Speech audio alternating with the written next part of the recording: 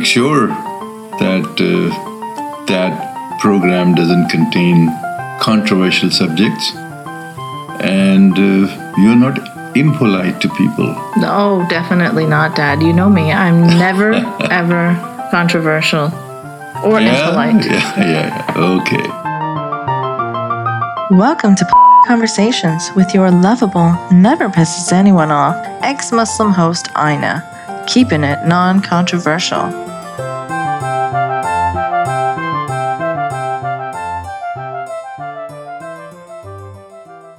Hello, dear listeners. Hope you've been well and are now fully recovered from our previous adventures in Misogyny Land, aka the Manosphere.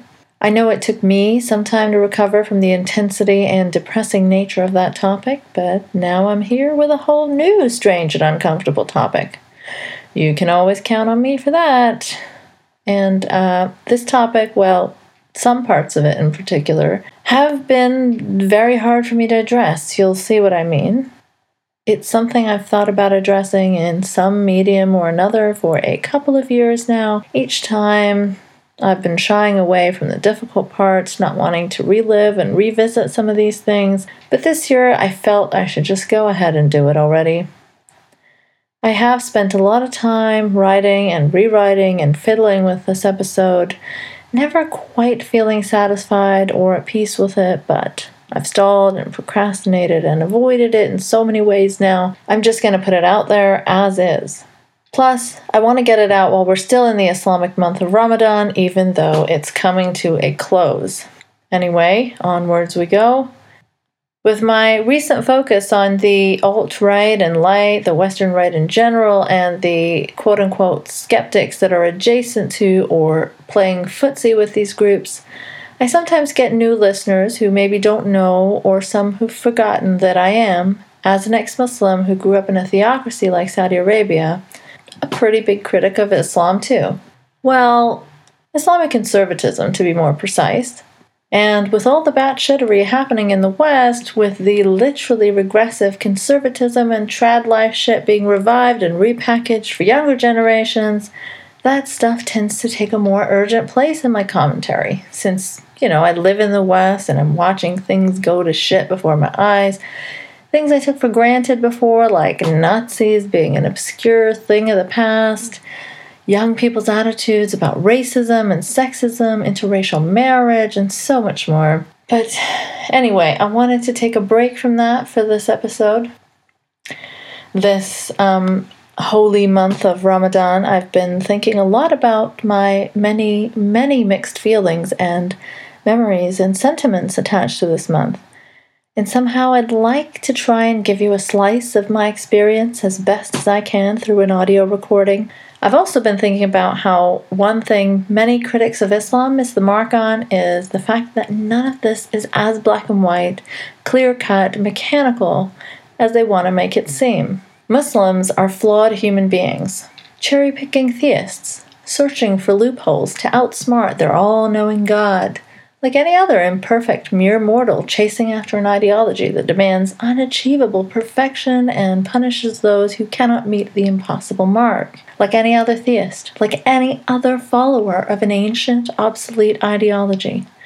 There isn't something uniquely evil or sinister here, as the atheist right would have you believe, as many ex-Muslims who've traded one extremism for another would also have you believe. It is sad to see how many alt and far-right talking points about Islam so many ex-Muslims and atheists in the scene adopt today. I mean, there is, of course, definitely a more literalist, therefore extreme interpretation resulting in more orthodoxy and traditionalism, stricter adherence to old codes of morality, which is the problem, in my opinion. Now me, I'm not a huge fan of religion, especially because of the bigotries and violence and things like that I see contained within. And ultimately, I view religion as a form of traditionalism and conservatism itself. Of course, there are many interpretations to it and ways to practice. There are definitely progressive theists who I'd ally with in a heartbeat over a right-wing atheist. But at its core, I just view religion as something tying you to rules from the past, something that doesn't even add up rationally, something that ultimately holds us back if we allow it a strong presence in our lives. So I personally reject it, the whole lot of it. And I don't replace it with the nonsense Peterson spouts or other anti-SJW, anti-feminism, anti-diversity, anti-progress bullshit. And I am not hitching my wagon to the cult of the intellectual dark web either. What a shame to leave religion and come full circle to this regressiveness. But anyway, back to Ramadan. This season, my first thoughts are for those who live in Muslim-majority countries and don't believe, but aren't free to go about eating and drinking openly in this month. Those who are forced to starve against their will to keep up appearances, to be safe from judgment, or otherwise. Spare a thought for those who are persecuted even for consuming medication in public, even though there are exemptions in Scripture for people with illnesses not having to fast, and because it's no one else's goddamn business. But religious fervor and zeal is hard to control for people who think they're going above and beyond and scoring piety points in the month of extra holiness by telling others how to be. My mind cannot help but wonder about the surgeons and pilots, those whose jobs involve responsibility for other lives, who need their concentration to be at peak performance. Do they fast? Do they feel obligated to fast or to not fast so they can look after the others depending on them? Should they be allowed to fast in this situation? Does that encroach on personal choice, or is that the responsible route to go when others' lives are at risk? I remember seeing a picture shared proudly on a Pakistani relative's Facebook account of a Muslim surgeon mid-surgery being given water by the nurses to break his fast because his hands were busy cutting someone open. The idea was that this was a great, noble man performing both his religious duties and his professional ones. But when I saw that picture, I couldn't help but be concerned for the patient that was put under the knife of a surgeon that hadn't eaten or drank a thing all day. Surely that can't be good. It's just one of the many thoughts that float around my mind in this time of Islamic year. The official line you get in Ramadan is that this is a holy month full of reflection and spirituality and giving. Maybe for some. There is a lot of charity and giving food to the poor, sure. But it's also the month where hypocrisy is at its highest. Flawed humans, remember?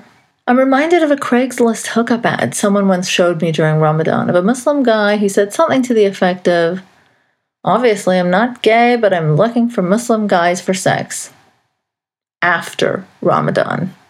He had to specify that because sex during Ramadan, especially gay sex, that would be haram as fuck now, wouldn't it?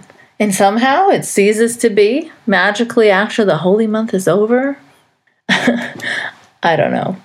In this ad, the guy also specified how he only sucked circumcised Muslim dick. Because, you gotta fit in adherence to religion wherever you can, right? Apparently, Allah appreciates the consideration, even if it is in matters of unmarried, totally not hetero fellatio. I honestly don't know how believers justify this kind of thing to themselves. It doesn't make much sense to me, but hey, if you're breaking religious rules, watering down Scripture by making your own strangely twisted sex-positive interpretations, then go for it, I say. Better than literalism, right? Honestly, I was a bit worried covering this topic, being critical of some, Muslimic stuff when the climate is so hostile. I wondered about how to do this episode. How do I criticize something Islam-related in a way that doesn't give cover to anti-Muslims or classical liberals pretending to be against anti-Muslim bigotry? And it's tricky. Talking about Islam nowadays is like walking a tightrope of only a hair's breadth. But because of who I am, the intersection of my being an unapologetic lefty, a secularist, and someone who's against anti-Muslim bigotry, this tightrope is where I spend a lot of my time. It's not a topic I can choose to avoid if I want to push for progress and also be against bigotry. So I'm going to do my best to speak about it in a way that indicates to anti-Muslims that they aren't welcome here, that they aren't welcome to use my voice against people like me, against families like mine. This is just me speaking from my life experiences, making observations on what I think is one of the holiest and most hypocritical months in Islam. I shouldn't really have to be worrying about this, as anyone should be able to internally criticize the practices and cultures and religions they grew up with. That's how things improve, right? But with the current state of politics, we kind of have to do this dance, even for legitimate, good faith criticism. Unfortunately, that's the Trumpy world we exist in right now. Okay, now that I got that out of the way, back to some more hypocrisies. Now, where were we? Oh, yes.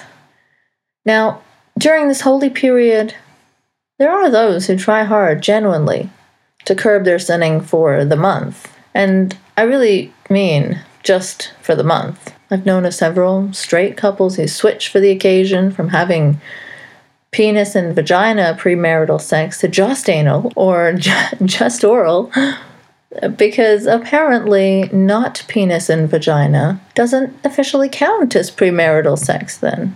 I don't fucking know. I've struggled with understanding these absurdities for years now. And I'm not even kidding about this. This shit goes on for real. At least I've encountered it. I'm sure, of course, there are some truly pious, consistent Muslims who would be scandalized by hearing of such Ramadan hacks, but there are some that are totally open to them. Muslims are as diverse a bunch as any. You definitely get more visible conservatives, but no, there are all types. This is important. And FYI, this episode today only reflects my experiences and what I've seen. I in no way mean to comment on the Muslim community as a whole. I'm sure different people in different parts of the world have completely different experiences. Like, for example, when I lived in Saudi, I came across these types of hypocrisies less, but Pakistan was like a hotbed for this shit. Bootleggers were killing it right before Ramadan because everyone was stocking up on their finest foreign whiskeys, since bootleggers have to stop service during Ramadan because, selling booze during Ramadan would be haram, so the cool kids stock up well in advance, and not like it's haram any day of the year or anything. I don't know. I guess with a bit more freedom, Pakistan gave people more choices, right? There were plenty of women who would pop their headscarves on their heads just as the call to Maghrib prayer for breaking your fast was heard, echoing on crackly loudspeakers throughout the neighborhood. In Saudi, when in most public places there wasn't a choice on whether you could or couldn't wear a headscarf, so all women were wearing them anyway, out of fear of the morality police. Not much room for human failing and hypocrisy there, I guess, when there's a threat of a caning just around the corner. But yeah, the selective headscarf wearing only at the time of prayer call confused me even as a kid. Wasn't it supposed to be a rule you're supposed to follow anyway? What did the aunties get from just having it on at prayer call? Was it like a deliberate display of religiosity just so the others could see and admire you for your temporary piety? I mean, even now at Pakistani iftar gatherings, I see this happen a lot in Canada, and there's some sort of peer pressure to it. You can't be the only lady left out not covering her head during a prayer call when it's time to break your fast. There's a few that start off not doing it, and then as more and more do it, the others feel pressured to cover their heads.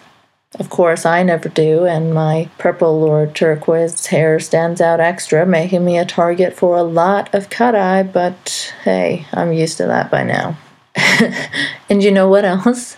It seemed extra cruel that you'd been hungry all fucking day. The moment you get to stuff your face, it's prayer time, because that's precisely when the fast breaks. So you have a few minutes to shove as many samosas as you can in your mouth before the sun starts to set and you're going to miss prayer time. So there was always a mad rush during iftar, which is the meal that you break your fast with, for anyone who's wondering. So yeah, it was pretty much stuff your face and rush to pray. It seemed oddly cruel. And also, when we were kids, that was the precise time that they showed Full House on TV in Saudi as well. Right at prayer time. So luckily, my parents never forced me to pray, so I always got to watch. Unless we were at someone else's house and the other kids were praying, then I'd feel like I wanted to do it too, just to feel like a part of it. Of course, I'd go through the motions real quick and fake everything and be done in 5 minutes, like most kids. And we were all seated soon enough watching Bob Saget and the gang. But yeah, the timing thing seemed like a bit of a mean joke. When I was in Pakistan, and I'm sorry, I keep switching between Saudi and Pakistan, but those were the two places I spent my time in when I was younger, and I did go back and forth. But anyway, in Pakistan, I saw there were also those who quit drinking during Ramadan, and those who quit only on the holiest nights of the month, the 27th being a big one. Sure, whatever way you want to do it, okay? But what I didn't get was how these people judged those who didn't also hypocritically stop during the month. I mean, seriously, you're doing something haram anyway, and same with the sex. You're not supposed to be having premarital sex around the year. You're the believer here. And I mean, do you think Allah is going to be pleased just because you switched to anal and oral for a month? Then you have the nerve to judge those who are more consistent than you? Fucking hell. I guess I was pretty naive about these types of things coming from Saudi, where there were fewer and I guess more straightforward hypocrisies that I remember. People dressing more modestly for the month, people giving up swearing from sunrise to sunset and then swearing their heart out during the time you could eat, people giving up movies with naughty scenes. I mean, this could be a reflection of my age when I lived in Saudi and the times I lived in Pakistan as well. My memories from Ramadan in Saudi are from my younger years, and my memories of Ramadan in Pakistan are some of later teen years and some of early 20s. So I guess when you're 13 in Saudi, you're not as privy to people's sex lives and who's switching from penis and vagina to anal. So it could be that it happened there, but I was too young to know about the Ramadan booze and sex habits. Or it could be that people are so fearful of breaking religious rules there that it didn't happen as often. I know we did get homemade wine and moonshine out there, but I don't remember it being a common thing in Ramadan. Then there was the if you're on your period, Allah won't accept your fast bullshit that always bothered me.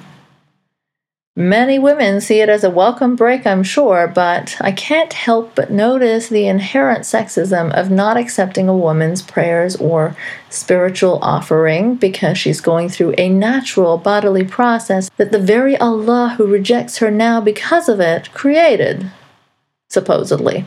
It never ever sat well with me, even though it was a convenient excuse to throw it over zealous aunties at dinner feasts, who were always trying to get you to pray or go to mosque. Just tell them you're menstruating and they'll shut the F up. It's my favorite go-to excuse for random older relatives to this day.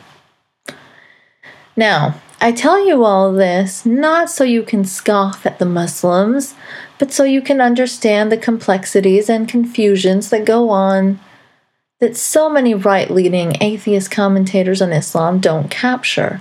Muslims are not the perfect taqiyya-ing robots always plotting to take over via Sharia that anti-Muslims like to describe them as.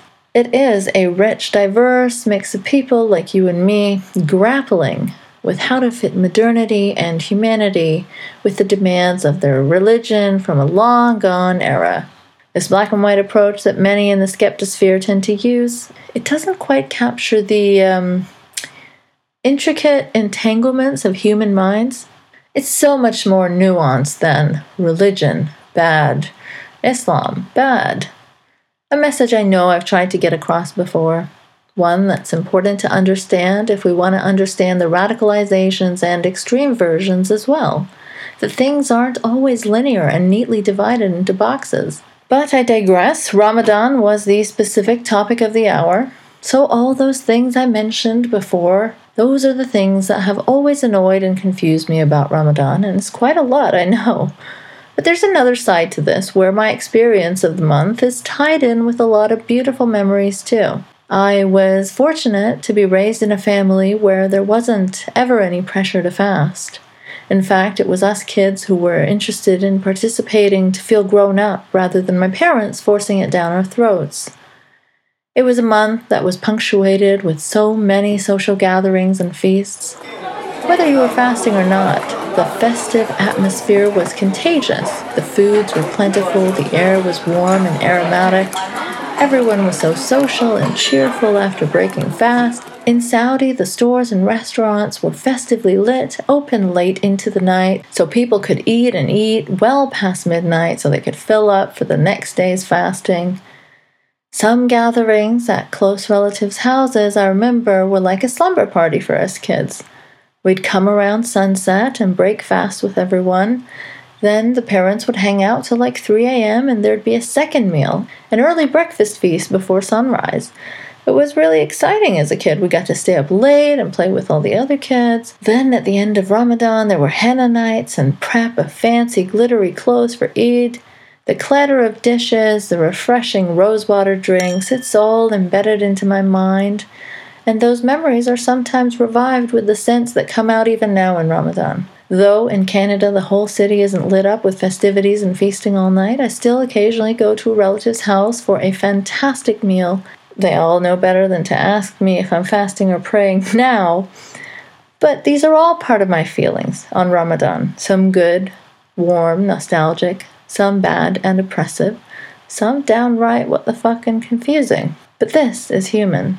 I will continue to advocate for a secular future, the right to be free from religion, from traditionalism, but at the same time, there is comfort in enjoying the rituals, sights, and sounds from my childhood in this month. I'm off to my parents' place just tonight as I record this.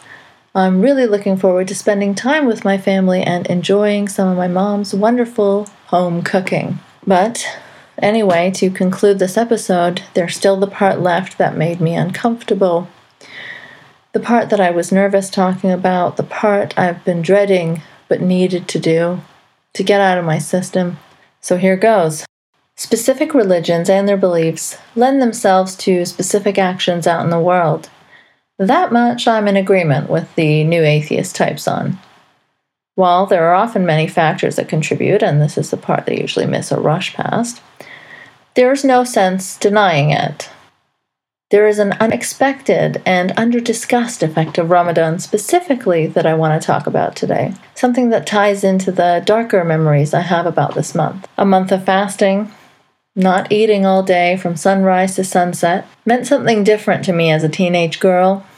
Something that didn't really involve spirituality or religion at its core, more like I used that as an excuse. And as hard as this is for me to speak about, even though it was half a lifetime ago for me, I will do my best to be open because I don't want others going through what I did unnoticed.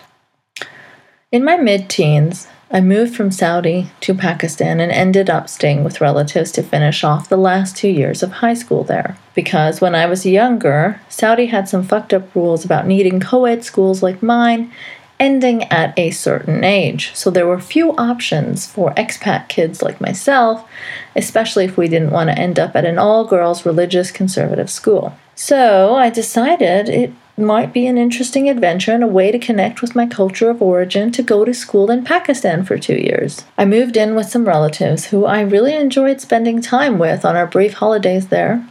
Little did I know that when my parents left, they'd change and keep me under strict rule. All of a sudden, I was being judged by these people I thought were so wonderful and loving, judged for what I wore, for what I said, for how I sat, for who I talked to in class. My young, angry, hormonal mind couldn't figure out how I had no control over anything all of a sudden. How I had rules now that my parents never imposed on me. How I wasn't allowed to hang out with guy friends. Something completely ridiculous and foreign to me. And somehow, as a twisted, adolescent, rebellious response to that, I decided, subconsciously, I guess, that it would be some form of regaining control over myself to just not eat. Like, to not eat at all, as much as I could get away with. If they were going to control who I spoke to and what I wore, where I went, how I sat, I was going to control what I put in my mouth, and they couldn't do a damn thing about it. And somehow this seemed like a sensible solution to my teenage mind. I know it sounds completely irrational and self-punishing and illogical, but it didn't come from a place of logic. It came from a place of anger and hurt and betrayal. And it started as a rebellious thing. But it grew into something more. A condition, an obsession. I stopped eating real meals, and I stopped getting my period because of that.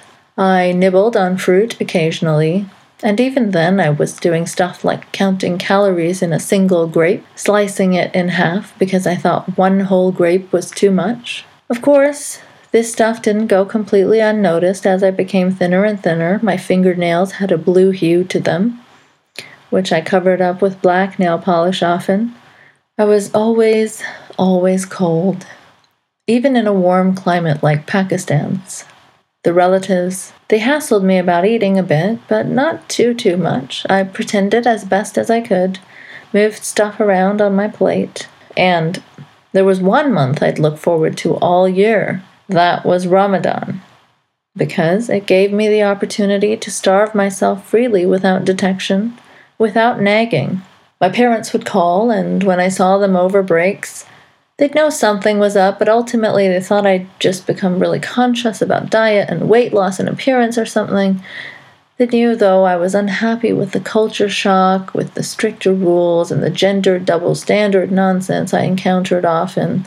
They told me to come back home if I was unhappy. They were totally supportive of that, but I wasn't a quitter. I wanted to finish my 2 years, and I didn't want to go to some all-girls school in Saudi, so I stuck it out. They chalk the weight loss up to a mixture of teenage shallowness and homesickness or something, but I don't think they were even aware of eating disorders. I stayed with my parents only for short periods in the summer and winter holidays before I returned back to Pakistan, freer to starve myself without the watchful eye of my parents. But in Ramadan it was easy. I took up religion just for that reason around that time. Not many people in the house I was living in would fast at all. Their hang-ups were more cultural than religious, but I started fasting regularly. That opportunity was too good to pass up. And I'd run on the treadmill too, for ages. Say I was prepping to eat the greasy feast, but in reality I'd grab an orange and excuse myself, say I was going to pray in my room. No one really paid attention to how much I ate or didn't eat those times. It was convenient. Up in my room, I'd sit with a tiny single orange and obsess over whether I should eat the whole thing after a day of total starvation. I'd pick at the fibers endlessly, prolonging the ritual of eating that orange. I would hear multiple competing mosques blare their prayer calls from opposite directions. My head would spin from the weakness. But that part of my life is thankfully over. And as I sat down to write this, it was difficult.